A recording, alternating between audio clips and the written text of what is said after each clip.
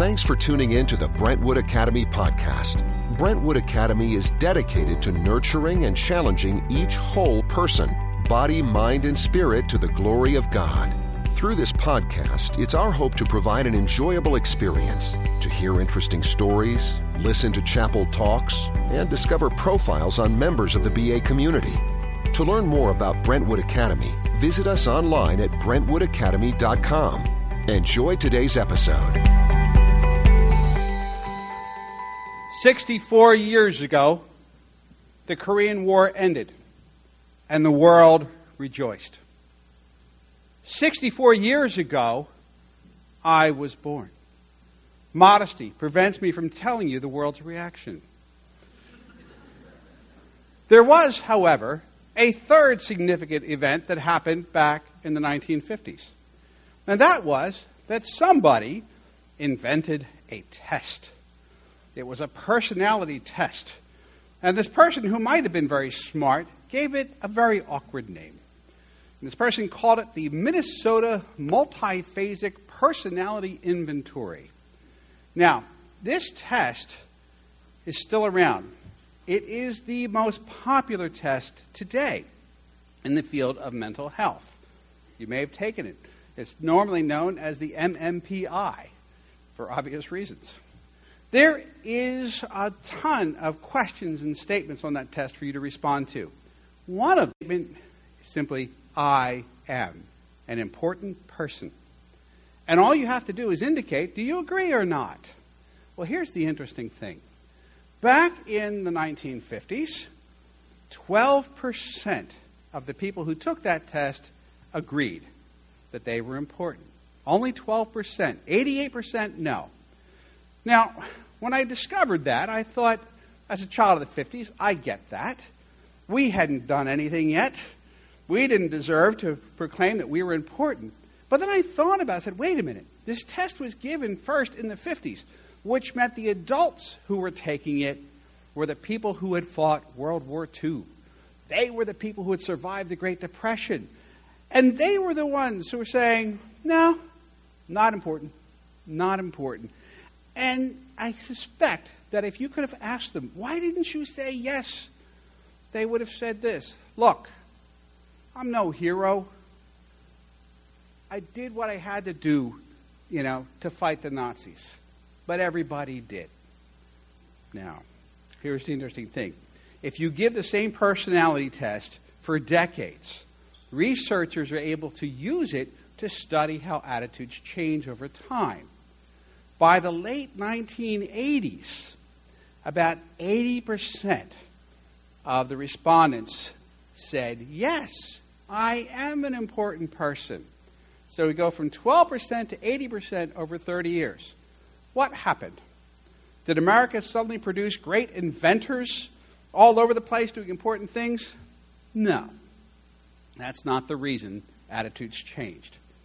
The attitude changed because of something else that happened before you were born. In the late 1970s, there was a new movement that started that dominated the rest of the 20th century. And that movement is the self-concept movement. I was in college in the 70s. I remember a book that was very popular called I'm Okay, You're Okay. It was so popular that I remember a comedian making fun of it and said, did you hear about the sequel? I'm okay, but you're a pain in the neck. Maybe a more realistic book. I don't know. But this kind of thinking that said, we need to affirm people. We need to give positive reinforcement to people. This is what matters, you see. And so teachers were told to do this. And one of the things that happened as a result, teachers affirmed, teachers encouraged, and teachers gave higher grades. Back in the day, if you were an average student, your average was a C. Today, the average grade in American schools is a B. There's your grade inflation for you. That has changed.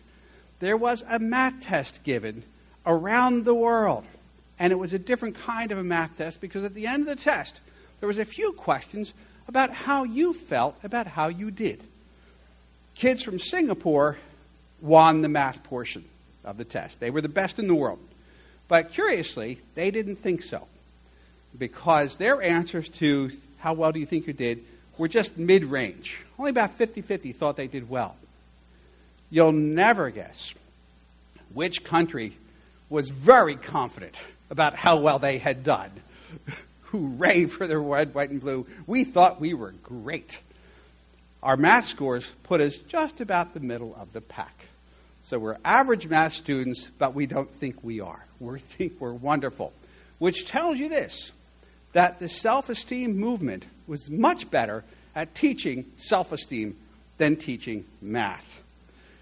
Now, this trend attracted the interest of a professor at San Diego State, a woman by the name of Jean Twenge, who did some follow-up research on what happened to cause so many Americans to have such high opinions of themselves.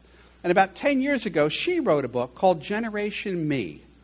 And what she said was this, that everybody born after 1970 has been indoctrinated with the self-esteem philosophy.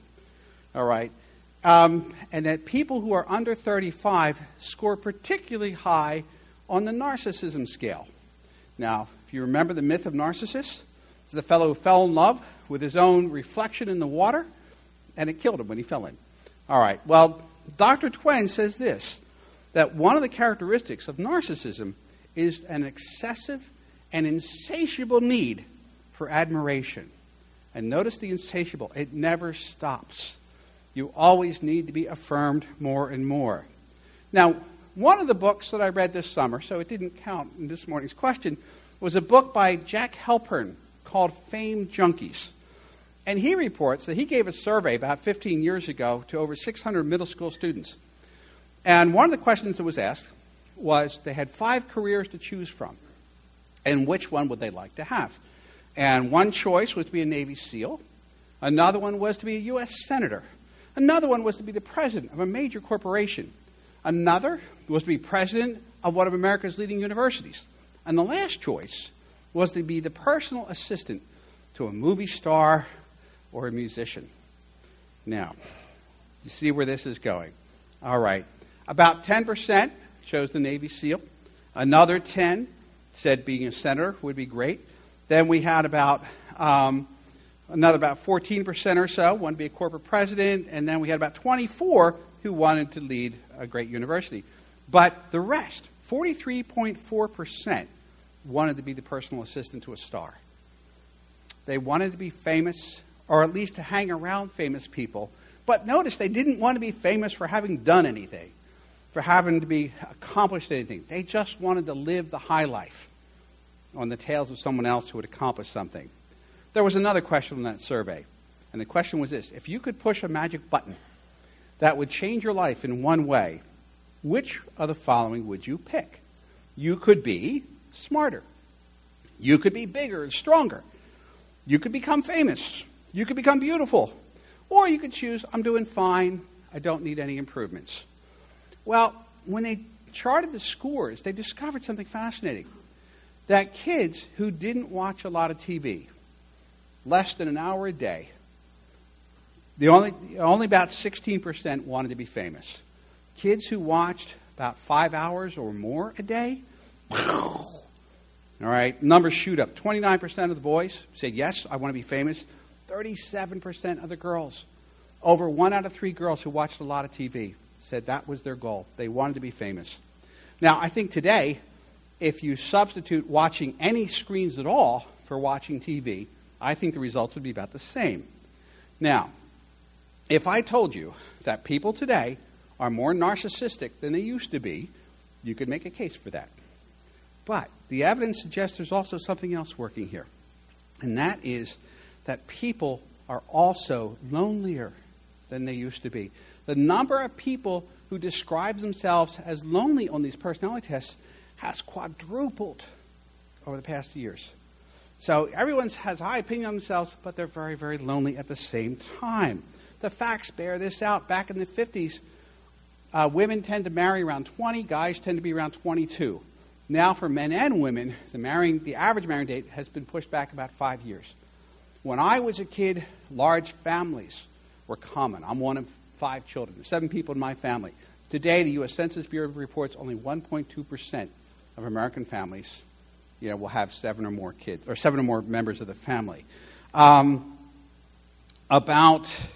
1 out of 4 households in America has one person living in it. 1 out of 4 American adults live alone. All right. So the question is, what's going on that's making us more insecure, right, and more self-centered at the same time? Well, it's at this point that I have to go to the obvious point, and that is wallpaper. 19th century wallpaper, to be precise. In the 1800s, wallpaper was very popular, all right, particularly in Victorian homes. They made wallpaper back then using arsenic. They didn't know it was poisonous. People loved sleeping in bedrooms with wallpaper because there were no bed bugs. The bed bugs knew you didn't want to be in that room, it would kill you. But the people didn't.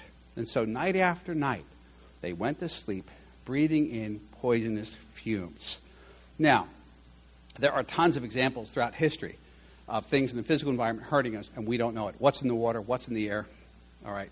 But I would submit to you that there are things in the culture that are also dangerous, and we don't know it, and we're breathing it in every day. We live in a culture that tells us that we are great without having to earn it. All right. We are told to believe in ourselves, but we're lonelier than ever. Social media allows us to stay in touch, but research shows that the more time we spend online, the less sympathetic we become, the less able we are to be in touch with our feelings and other people's feelings. And the reason why turns out to be obvious. When you are talking with somebody, you can see their eyes. You can read the body language. You become more aware of what they're really thinking. But if most of your contact is online, you can't read their eyes. You can't see their body language.